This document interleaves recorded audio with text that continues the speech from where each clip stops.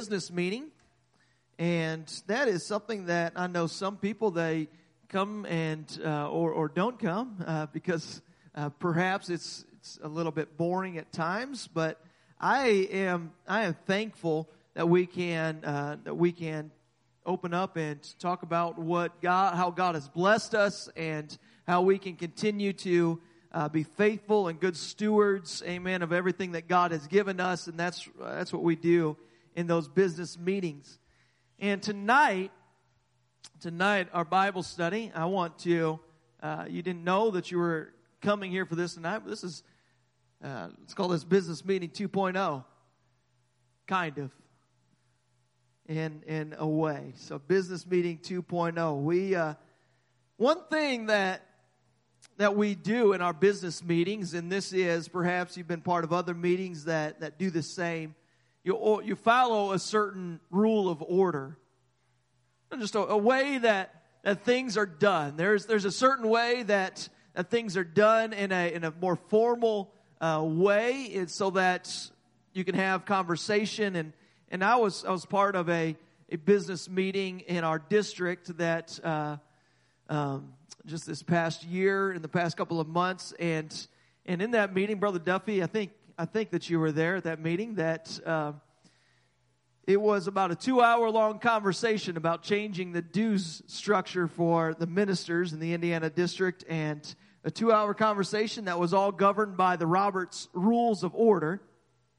And you had this amendment and that amendment and all these things, and everybody had to stay, and every once in a while you had somebody stand up and said, "This isn't according to the order. What are we voting on? Are we voting on this amendment? Are we voting on the..." And it all ended up coming down to, they tabled the discussion after about 2.5 hours, and they said, "Let's come back to this some other time." And that can happen at times. But the Roberts Rules of Order, there's, it's just a way that last week, in fact, I think maybe it's the first time that's ever happened. We had somebody make a motion right at the beginning of the meeting, a motion to waive the minutes, or waive the reading of the minutes, and we did that. And there's something else that can take place, and we didn't have this last week, but you can have in these meetings something introduced, such as this dues structure that I was talking about from last week, or from this last district conference, or maybe it's like a general conference. They have different resolutions each year that are introduced at the business meeting. And when these resolutions are introduced, they are done in such a way that you have these reasons for why you're introducing that. There's a reason why you want to make this change. There's a reason why you want to be it resolved that this would happen. Therefore, and this is how it's stated. There would, in order to back it up, there are reasons for presenting something. According to the Roberts Rules of Order, they would say, whereas, here's a resolution. I'll just kind of read through some of this from the last general conference. Whereas there has been a multi-year effort underway to update various portions of the manual. This is a very boring resolution, but of the United Pentecostal Church. And whereas the general constitution itself needs to be revised to update its language. I'm not going to go through all these, but they have 6 or 7 such whereas things. And then they say, be it resolved, or therefore, the following changes should be adopted. And that's what I want to talk about tonight. Sometimes as we are reading through Scripture, we come across certain words that are hinge words. Words like therefore. Therefore. We have this one scripture here in Romans chapter 8, verse 1. It says, there is therefore now no condemnation to them which are in Christ Jesus, who walk not after the flesh, but after the Spirit. See, it's worth asking, why is therefore there? What is therefore there for? Because I would say, and it is true, that therefore is there for a reason. That's the title of our message tonight. Therefore is therefore a reason. Therefore, it becomes a critical hinge or a word bridge that it joins the preceding reasoning, all this reasoning that's been presented. When you are bringing in these resolutions, there's, whereas this is the case, whereas this is the case, whereas they're kind of building all these reasonings, this backstory. Whereas this, therefore, this ought to be the case. This ought to be the action that we take.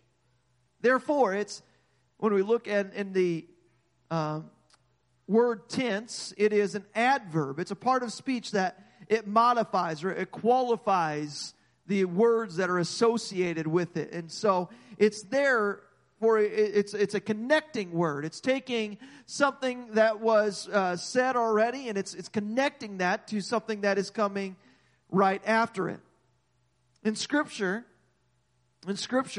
we could look at this word therefore, and oftentimes it signals this transition from doctrinal truth to practical consequence. They'll present doctrines. Paul will present doctrines, or Peter, or many in the New Testament. There are certain truths that are presented, and they say, therefore, because these things are true, therefore you ought to do this. There's a practical consequence that comes out of those doctrinal truths. It takes us, this word therefore, it can take us from what we believe to how we behave. It moves us from what God has provided. All these things that God's provided. These are different things that we can see when we are looking at this therefore. God's provided all these things. Therefore, God expects this. See, I think it's always a good practice to know what therefore is therefore. So when you're reading through Scripture and you come across a therefore, just pause for a moment and ask yourself, what is that therefore? Did I miss anything before this that I should go back and make sure that I know before I go on to understand what he's trying to sum all that up, or what the action is that he's trying to say I should do? So, the Bible is more than just a collection of beautiful religious writings. I believe that it is a legal document. This is a legally binding document between God and His people. That the Word of God is a legal binding contract that governs the life of every child of God. That this Word of God, this has articles and clauses, this has all these, these legal words in it that God uses in a binding contract, or in a way that He's presenting things to us, trying to spur us to act in a certain way. See, today, I just want to come with a few examples from the epistles. These are epistles that, these are different passages that have this therefore in them. And so, as I said, this is in one way or another an extension of our business meeting from last week. And I have some resolutions that I want to present to the church tonight, that they have already been presented to the church, because these are presented to the church by Paul, the apostle. These have been presented to the church by God as He breathed them into Scripture. And so, let's first turn to Ephesians chapter 2. Ephesians chapter 2. Resolution number 1 is that you belong in God's family. We've been talking on this subject over these past several weeks, and I just believe that this is true through and throughout Scripture, that you belong in God's family. But let's look here in Ephesians chapter 2, and let's pull some truth out of this passage right here as he builds the case. He starts building the case in verse number 1 of Ephesians chapter 2. Now, you're not going to see the whereas in there, but I'm building the argument. I'm building this. Paul, here as he's writing to the Ephesians, is building the argument. He says, whereas you hath he quickened, who were dead in your trespasses and your sins. Okay? Whereas that's the case, that you were dead, that you used to be dead in your sins and in your trespasses, but he has quickened you. What does that mean, to be quickened? To be brought alive. That's exactly right. You used to be dead. You're no longer dead. Whereas you used to be dead and now you're quickened, or now you're alive. So whereas that's the case, that you are now alive when you used to be dead. Okay, that's a pretty big transformation there. Okay, this is all the background that he's starting to build up here. Whereas he has quickened you, he's made you alive when you used to be dead in your trespasses and sins. And whereas by grace are ye saved through faith, that not of yourselves, it is the gift of God. Okay, this is the way that you became quickened, the way that you became alive. It was by grace, the grace of God, that he gave you unmerited favor. Why did he bring you alive when you were dead in your sins? It wasn't because you deserved it. None of us deserve it. Not one of us in this place can earn salvation. But it's because of the grace of God that God saw fit. He saw us in our lowly state, and it was through his grace and by our faith that he brought us into this place where we are quickened, or we are saved, not of ourselves. This is the gift of God. Okay. Whereas you were without Christ, you used to be aliens from the commonwealth of Israel. You were strangers from the covenants of promise. He's speaking to us today, or he's speaking to a Gentile population. He says, here you were, you had no chance of this salvation because you weren't part of the family of God, of the children of Israel. You had no hope, whereas you were without God in the world. Okay? This is where you were. Now, continuing in verse 13, whereas now in Christ Jesus, ye who sometimes were far off, now you are made nigh by the blood of Christ. Okay? Whereas you used to be far off, and sometimes you were afar off, now you have been brought close or nigh by the blood of Christ. Let's skip down to verse 18. Whereas through him we both have access by one Spirit unto the Father. Okay, here's the preceding arguments, or the preceding circumstances that Paul lays out. That you used to be dead in your sins, that you had, that it wasn't you that made yourself alive, but it was by the grace of God and through your faith that you were saved. And you once had no chance at this because you did not belong to the people of Israel. But Jesus Christ, by his blood, brought you close. And it's because of him that we now have access by one Spirit to the Father. So how do we have access to the Father? Through the Spirit. Through the Spirit. When we are filled with the Spirit, then we have access. So whereas these are the circumstances, now let's look at what takes place when we have been quickened, when we have been Spirit-filled, when we have been brought into the covenant by the blood of Jesus Christ. What happens at that moment? Ephesians chapter 2, 19 and 20. Ye are, therefore, there you see it, therefore, ye are no more strangers and foreigners, but you are fellow citizens with the saints and of the household of God. You are built upon the foundation of the apostles, the prophets, Jesus Christ himself being the chief cornerstone. You belong to the family. You're no longer a stranger. You're no longer a foreigner. You're no longer on the outside, but now you're on the inside. You're a fellow citizen with the saints. You're part of the household of God. And so, how can you become part of the family of God? It is by the preceding things that he just said. The only way that you can come into the family of God is when you were dead and now you have been quickened or made alive.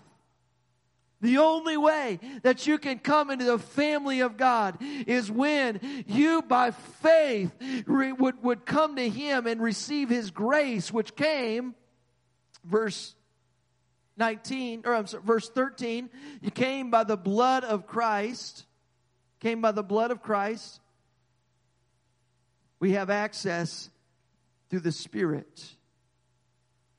We have access when we are to the family, when we are filled with the Spirit. So if we want to belong to the family of God, and I believe that we all here want to belong to the family of God, how many of you have somebody else in mind that you want them to belong to the family of God?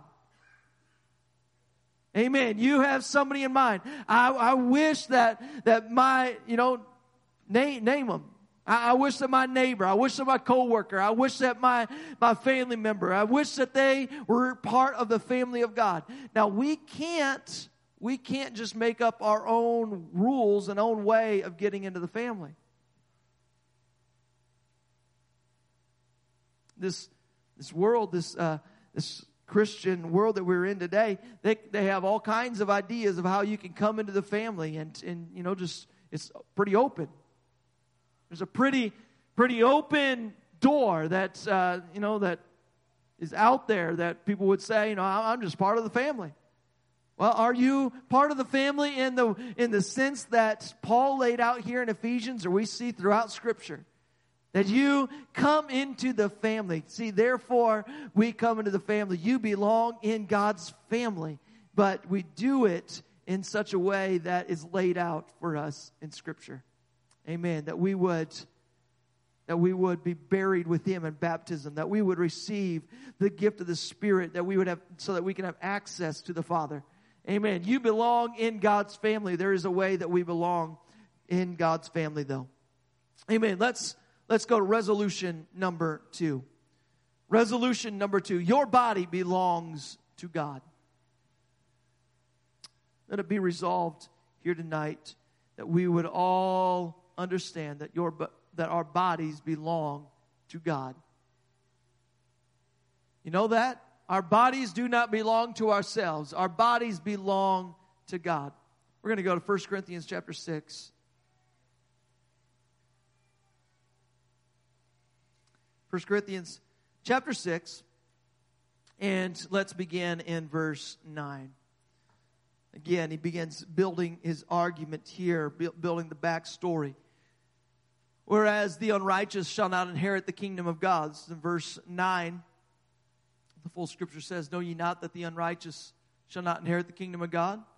Don't be deceived. Neither fornicators, nor idolaters, adulterers, nor effeminate, nor abusers of themselves with mankind. He starts listing some of the unrighteous. This isn't all of them, but he starts to list some of those who are unrighteous. Okay, whereas they shall not inherit the kingdom of God. Whereas in verse 11, such were some of you. Amen. Such were some of you. He's speaking to us today. Such were some of you. I'm thankful that were some of you. It's not such are some of you. Such were some of you. Were some of you. I'm thankful that we can be delivered from the past of unrighteousness. I'm thankful that when our eyes become open, that we no longer have to live in our unrighteousness. But such were some of you, but ye are washed. Ye are sanctified. Ye are justified in the name of the Lord Jesus by the Spirit of our God. Amen. Such were some of you. Okay, still building this case that your body belongs to God. The righteous shall not inherit the kingdom of God. Such were some of you. Verse 12, all things, whereas all things are lawful to me, but all things are not expedient, or all things are not helpful. All things are lawful for me, but I will not be brought under the power of any. Okay? So, whereas I could do many things, but not all these things are going to help me. Continuing in verse 19, whereas your body is the temple of the Holy Ghost, which is in you. That's a really, really important aspect of this. That our bodies are the temple of the Holy Ghost, which is in you, which ye have of God, and ye are not your own. Whereas in verse 20, you are bought with a price. Okay.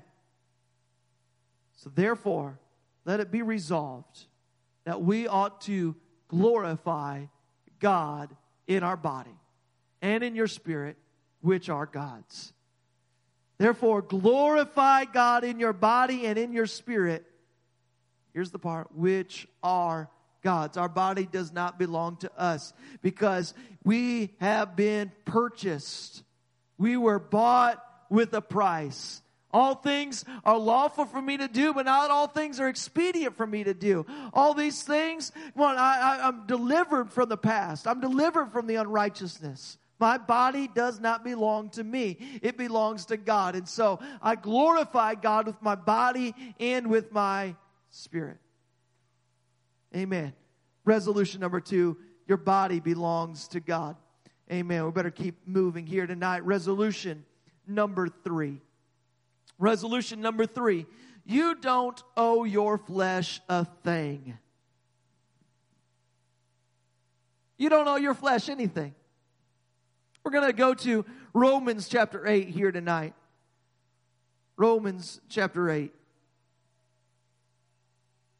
Beginning in verse 2.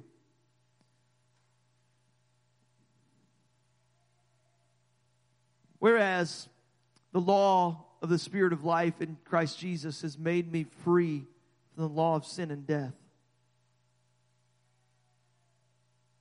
And where that's the case, that the law of the Spirit of life in Christ Jesus, there is a law that governs us when we are living our life in Christ Jesus. When we live in Christ Jesus, we are free from the law of sin and death. When we live in Christ Jesus. When we live in Christ Jesus. How do we do this?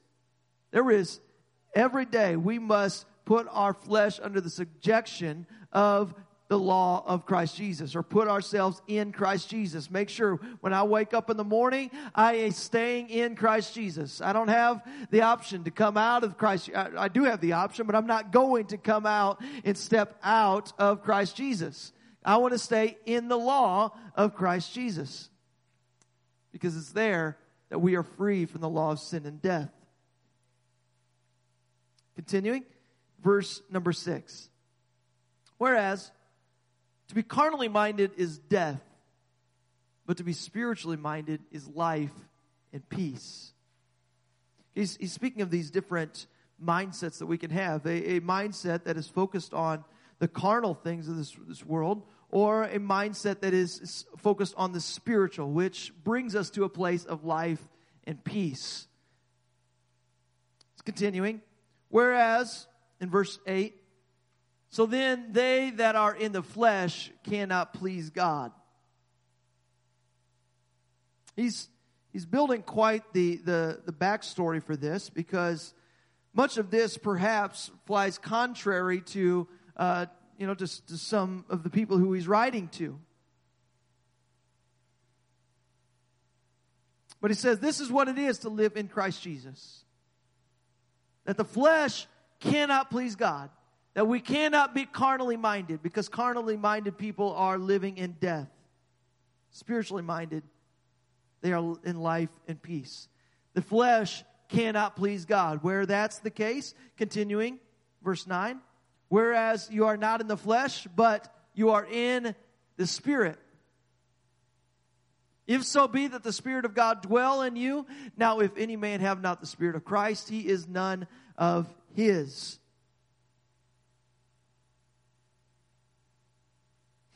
Verse 11.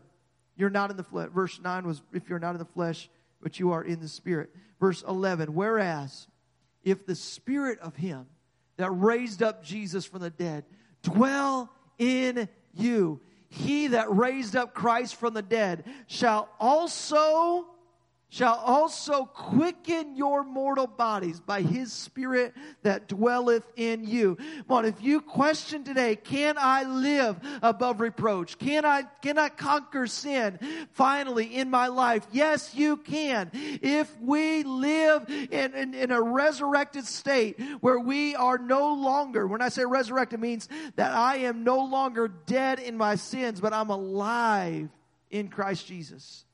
There will be another resurrected state where we are resurrected out of this earth. Amen. And then we will have a new body. But he's not talking about a new body here. He says he shall quicken your mortal bodies. That's a pretty big statement right there, that he says, he that raised up Christ from the dead shall also quicken your mortal bodies. That's this body right here on earth. There's some that in their look at Scripture would say that it is impossible to live above sin. And I would say that, well, it says right here, he that raised up Christ from the dead shall also quicken your mortal bodies, or make your mortal bodies alive. This body that we live in right now, he has given you the power over sin. Amen. Will we still have things that are drawing us to sin? Will we still have lust? Yes, you will still have lust of the flesh, lust of the eyes, the pride of life. You still have every temptation that will come your way. Amen. But if we walk in the Spirit, if we walk in God, amen, he's building his argument here. He's saying, therefore, verse 12 and 13, therefore, brethren, we are debtors. We're debtors. Who do we owe the debt to? To Christ. It's not to the flesh. We're not debtors to the flesh. We don't owe our debt to our flesh. In other words, you don't owe your debt to come and pay the things that your flesh is wanting. But you owe your debt to live, or not to the flesh, or to live after the flesh. For if you live after the flesh, you shall die. But if you through the Spirit do mortify the deeds of the body, you shall live. We owe our debt. We are debtors, but we are debtors to Christ. We are debtors to the Spirit that mortifies the deeds of the body. Amen. What he's driving us to is to live a life that is fully dependent on the Spirit. Fully dependent on the Spirit. We as a church, we must get to a place where we are dependent on prayer, where we are dependent on God, where we cannot walk throughout our day without saying, God, fill me, help me today to make it through this day. Walking in the Spirit, noticing when there are people, Lord, who I can minister to because I am an agent, Lord, of the Spirit, Lord. So let me, God, mortify my flesh. Get rid of my flesh. I don't owe my flesh anything. I don't owe my flesh a thing. Amen. So God, let's get the flesh out of the way so that I can minister, so that I can go and be all that you have called me to be. I was listening to a message this week by powerful minister, Brother Billy Cole. And Brother Cole's is a decades old message, but he was speaking on the parable that Jesus, that he told about the stranger, the person who was coming by and they came to somebody's door at midnight, knocked on the door. They said, "Do you have anything that I can eat? Do you have any bread from me and this person whose door they knocked on. He comes to the door and he searches his pantry. He says, I don't have any bread. I don't have anything. I'm sorry. And so he runs over to his neighbor's house and he gets some bread for the passerby, this person who would come to his door at midnight. And how often is that the case for us when somebody is there and they're in need? Somebody comes to us, and yet here we are because we are living after the flesh, and we say, my flesh, I owe you all this stuff, even though I used to be carnally minded, yet here I am continuing in my carnal mindedness, and we don't have any bread to offer people because of that. We don't have anything to offer those who are hungry. We don't have anything when somebody comes to us, when somebody is hurting, or somebody they're ready to make a step and to begin this walk with God, and yet they come to us in that moment of need or that moment of transition in their life, and we have nothing to offer them because we are not spiritually minded enough. And we need to get the bread. We needed to get the bread.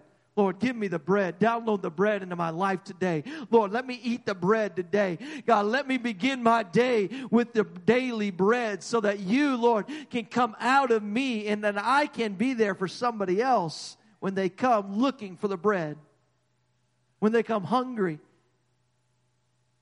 Amen. You don't owe your flesh anything, but when we walk in the Spirit, then we have bread that we can offer somebody else. It's when we live and we dwell in the flesh, when we live and we dwell in the place where we are satisfying every lust, every desire in our life, that we don't have what the world is looking for.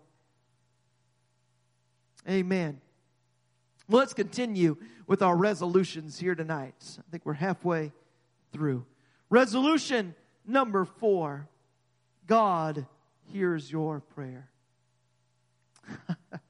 God hears your prayer. Amen. Let's turn to Hebrews chapter 3. We're going to go to Hebrews chapter 3 and Hebrews chapter 4. God hears your prayer. Hebrews 3:14. Whereas we are made partakers of Christ, if we hold the beginning of our confidence steadfast to the end. We are partakers of Christ. Christ has things to offer, and here we are. We partake in the things that Christ has to offer. So whereas we can partake in what He has to offer, in chapter 4, verse number 3, whereas we which have believed do enter into rest. Whereas here in our craziness of life, we can believe on Him and enter into a place of rest, understanding that God has all things in His hands, all things under His control. And He said, as I have sworn in my wrath, if ye shall enter into my rest, although the works were finished from the foundation of the world, all things have already been set in order, set in place by God. So whereas that's the case, let's go down to verse number 12. Whereas the Word of God is quick, powerful. It's sharper than any two-edged sword. It pierces even to the dividing asunder of the soul and the spirit, the joints and the marrow. It's a discerner of the thoughts and the intents of the heart. So whereas the Word of God can do all of that, and in verse number 14, whereas we have a great high priest that has passed into the heavens. Who is the high priest? It is Jesus Christ, the Son of God. So let us hold fast our profession. Continuing. Whereas we don't have a high priest who cannot be touched. He cannot be touched with the feeling of our infirmities, but was in all points tempted like as we are, yet without sin. Whereas this is the case. Whereas here we are as those who are partakers of Christ. We are those who enter into the rest that Christ offers us. Here we are. We have access to the most powerful thing, which is the Word of God. Most powerful thing that we have access to is right here in the Word, and then also in our prayers, which comes through access to the high priest, the great high priest, who has felt and been tempted just like we have been. Therefore, let it be resolved that we would come boldly unto the throne of grace, that we may obtain mercy and find grace to help in time of need. Amen. Let us come boldly to the throne of grace. Let us come boldly before God. Let us come boldly before a God who came down to this earth and robed himself in flesh and dwelt among us and was tempted in every way that we have been tempted. He was tempted in all of these things, and because of that, we can come boldly before him and obtain mercy and find grace to help in our time of need. Because we have the Word of God, we can come boldly before him and we can say, Lord, your Word says it and I believe it and I hold you to what your Word says. We can come boldly before him because this Word is quick and powerful and sharper than any two-edged sword. It pierces to the dividing asunder of the heart and the soul and the joints and marrow. All these things that are in me. It gets deep in me. This Word, it speaks to me. And because of that, outflows my prayers. And I can come boldly before the throne of God. Amen. When we come in prayer, do not come and just pray some little tiny prayers. But let's pray big prayers. Let's pray and expect God to do great things. Let's pray things. Why? Because we have a high priest who he has conquered the world. We have a high priest who conquered death, hell, and the grave. And he says, you have access to me. Enter into my rest. Enter into my rest. Come to the throne of grace boldly. Come to the throne of grace boldly. Amen. We have this opportunity to come to God with our prayers, and God would hear our prayers. Amen. Resolution number 5. Resolution number 5. The Lord is coming soon. Be it resolved that the Lord is coming soon. Be it resolved. Come on, let us know that the Lord is coming soon. Whereas, this is in 1 Thessalonians chapter 4. Whereas every one of you should know how to possess his vessel in sanctification and honor. Amen. He's getting us ready here. Paul is getting the Thessalonian church ready. He's getting us ready for the coming of the Lord. He's telling us what we need to do. Every one of you should know how to possess his vessel in sanctification and honor. Whereas, verse 7, God has not called us to uncleanness, but unto holiness. Verse 16. Whereas the Lord himself shall descend from heaven with a shout, with the voice of the archangel, and with the trump of God, and the dead in Christ shall rise first. Where that's the case, whereas yourselves know perfectly that the day of the Lord so cometh as a thief in the night. Laying the case of how this is going to take place. This is the circumstance that we live in. Whereas ye, brethren, are not in darkness, that day should overtake you as a thief. You know this day is coming. So, therefore, 1 Thessalonians 5:6. Therefore, let us not sleep as do others, but let us watch and be sober. Let us watch. Let us live in such a way that we are expecting the return. The Lord is coming soon. Church, the Lord is coming soon. And so let it be resolved that we would watch, that we would not sleep as do others, sleepwalking through this life, but let us watch and be sober, waiting for that return. Let us possess our vessel in sanctification and honor. Let us not be called to uncleanness, but let us walk in holiness. Why? Because the day of the Lord is soon approaching. We will not sleep. We will not be like everybody else, but we will watch and be sober. Amen. The Lord is coming soon. Resolution number 6. Your work for God matters.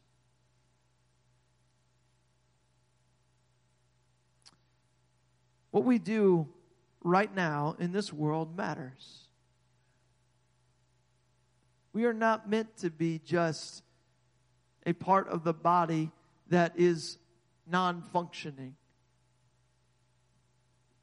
You're not meant to be just some extra part of the body that is like the end of the fingernails, and it can be cut off and discarded, and there's no purpose for it. Nobody here is the end of the fingernail that's just going to be trimmed off, and you have no purpose. In fact, I guess the end of the fingernail has quite a bit of purpose as long as it's attached to the body. Feels pretty good when you scratch your back or scratch an itch. So maybe I should have used another example. Your work for God matters. Amen. Let's go to 1 Corinthians chapter 15. Whereas, in verse 20, now Christ is risen from the dead. He's become the first fruits of them that slept. Whereas, in verse 22, in Adam all die, even so in Christ shall all be made alive. So because of Adam, because of the humanity and the sin that entered into the human race, we all would die. And because of what Christ did when he overcame death and hell and the grave, we will all be made alive one day. Amen. Whereas that's the case, whereas the last enemy that shall be destroyed is death, as it tells us in verse 26. Whereas in verse 51, if you skip all the way down, he's building a great big argument here. If we go down to verse 51, whereas we shall not all sleep, but we shall all be changed. Whereas in verse 52, the trumpet shall sound, the dead shall be raised incorruptible. We shall all be changed. Verse 54, whereas he says, so when this corruptible shall have put on incorruption, this mortal shall have put on immortality, then shall be brought to pass the saying that is written, death is swallowed up in victory. Therefore, okay, because Christ has already conquered the grave, because we will die but then be resurrected. Because of all of this, because the trumpet will sound, we will all be raised incorruptible one day. Because of that, in verse 58, therefore, my beloved brethren, be ye steadfast, unmovable, always abounding in the work of the Lord. That's the phrase that I wanted to highlight here. Always abounding in the work of the Lord. Because Jesus Christ is coming back, because we will be raised incorruptible, let us all be always abounding in the work of the Lord. For as much as ye know that your labor is not in vain in the Lord. He builds all the way up to that. Because Jesus Christ is coming back, let us be steadfast. Let us be unmovable. Not unmovable in the sense that you come in here and you sit on a seat and you will not be moved. And I've heard that song sung, I will not be moved. I do not like that song in some aspects. As true as it is about I'm not going to be moved out of the family of God or out of this my place in God, I want to be moved in the work of God. Amen. I don't want to be just sitting here not doing anything, but I want to be always abounding in the work of the Lord, that my labor would not be in vain. The Lord will not look at our labor in vain. Amen. There are so many key words such as this therefore, and tonight I just just coming out of that business meeting. This is just one thing that I've had kind of on the back burner, and thought it was fitting coming out of that, so that we would just present some resolutions tonight. Amen. That we would see, therefore, that these things would take place. Why? Because of all the arguments, all the circumstances that are laid out before it. So as you're reading through Scripture, amen. And I know this, I mentioned it on Sunday, our Strong Family Challenge. And I want to just encourage you, wherever you're at, whether it's just you, whether it's you and your spouse, or you and your spouse and kids in your household, whatever your family looks like, amen, I want to encourage you to continue in the Word of God. Continue in your study of the Word of God. Continue coming together as a family, or coming together, just maybe it's just you. But in your family, let's build each other up. Let's get into the Word of God and discuss it. Don't just let it be just words on a page. But let's as we dig into the Word of God, amen, let's let it come alive to us. And there's just little studies like this. Therefore, amen, it is there for a reason. Amen. So let your studies be fruitful. There's a scripture that says that let us work out our own salvation with fear and trembling. Amen. That doesn't mean you get to make up your own salvation, your own way to be saved. But let us all not just count on somebody else to do this for us, but let's all dig into the Word of God. Amen. And build strong families, strong selves, so that we can have a strong church. Amen. God bless you, church. Let's before we dismiss tonight, let's just lift up our hands in prayer. Amen. That the Lord would go before us this week, that He would use us. Amen. And that He would also just bless this service that we have this Friday night with our children. In Jesus' name, Lord, we come before you. Lord, I pray that you would just walk before us. God, that you would go before us every day this week. Help us, God, to walk in truth, God, to walk in wholeness, God, to live, God, in such a way, Lord, that your Spirit is leading us and guiding us. Lord, I pray that you would move in a mighty way this Friday evening, God, as we are gathered together here in this place. Lord, that your Spirit, Lord, would move into the lives of these children. God, as they seek you, as they seek your Spirit. Lord, fill them with the baptism of the Holy Ghost. Lord, transform this church, God. Start it, God, with our children. God, help us, Lord, to get behind them. Lord, helping them to pray. Lord, let our families be transformed. God, let our church be transformed. In Jesus' name. Jesus' name. Amen. Praise the Lord.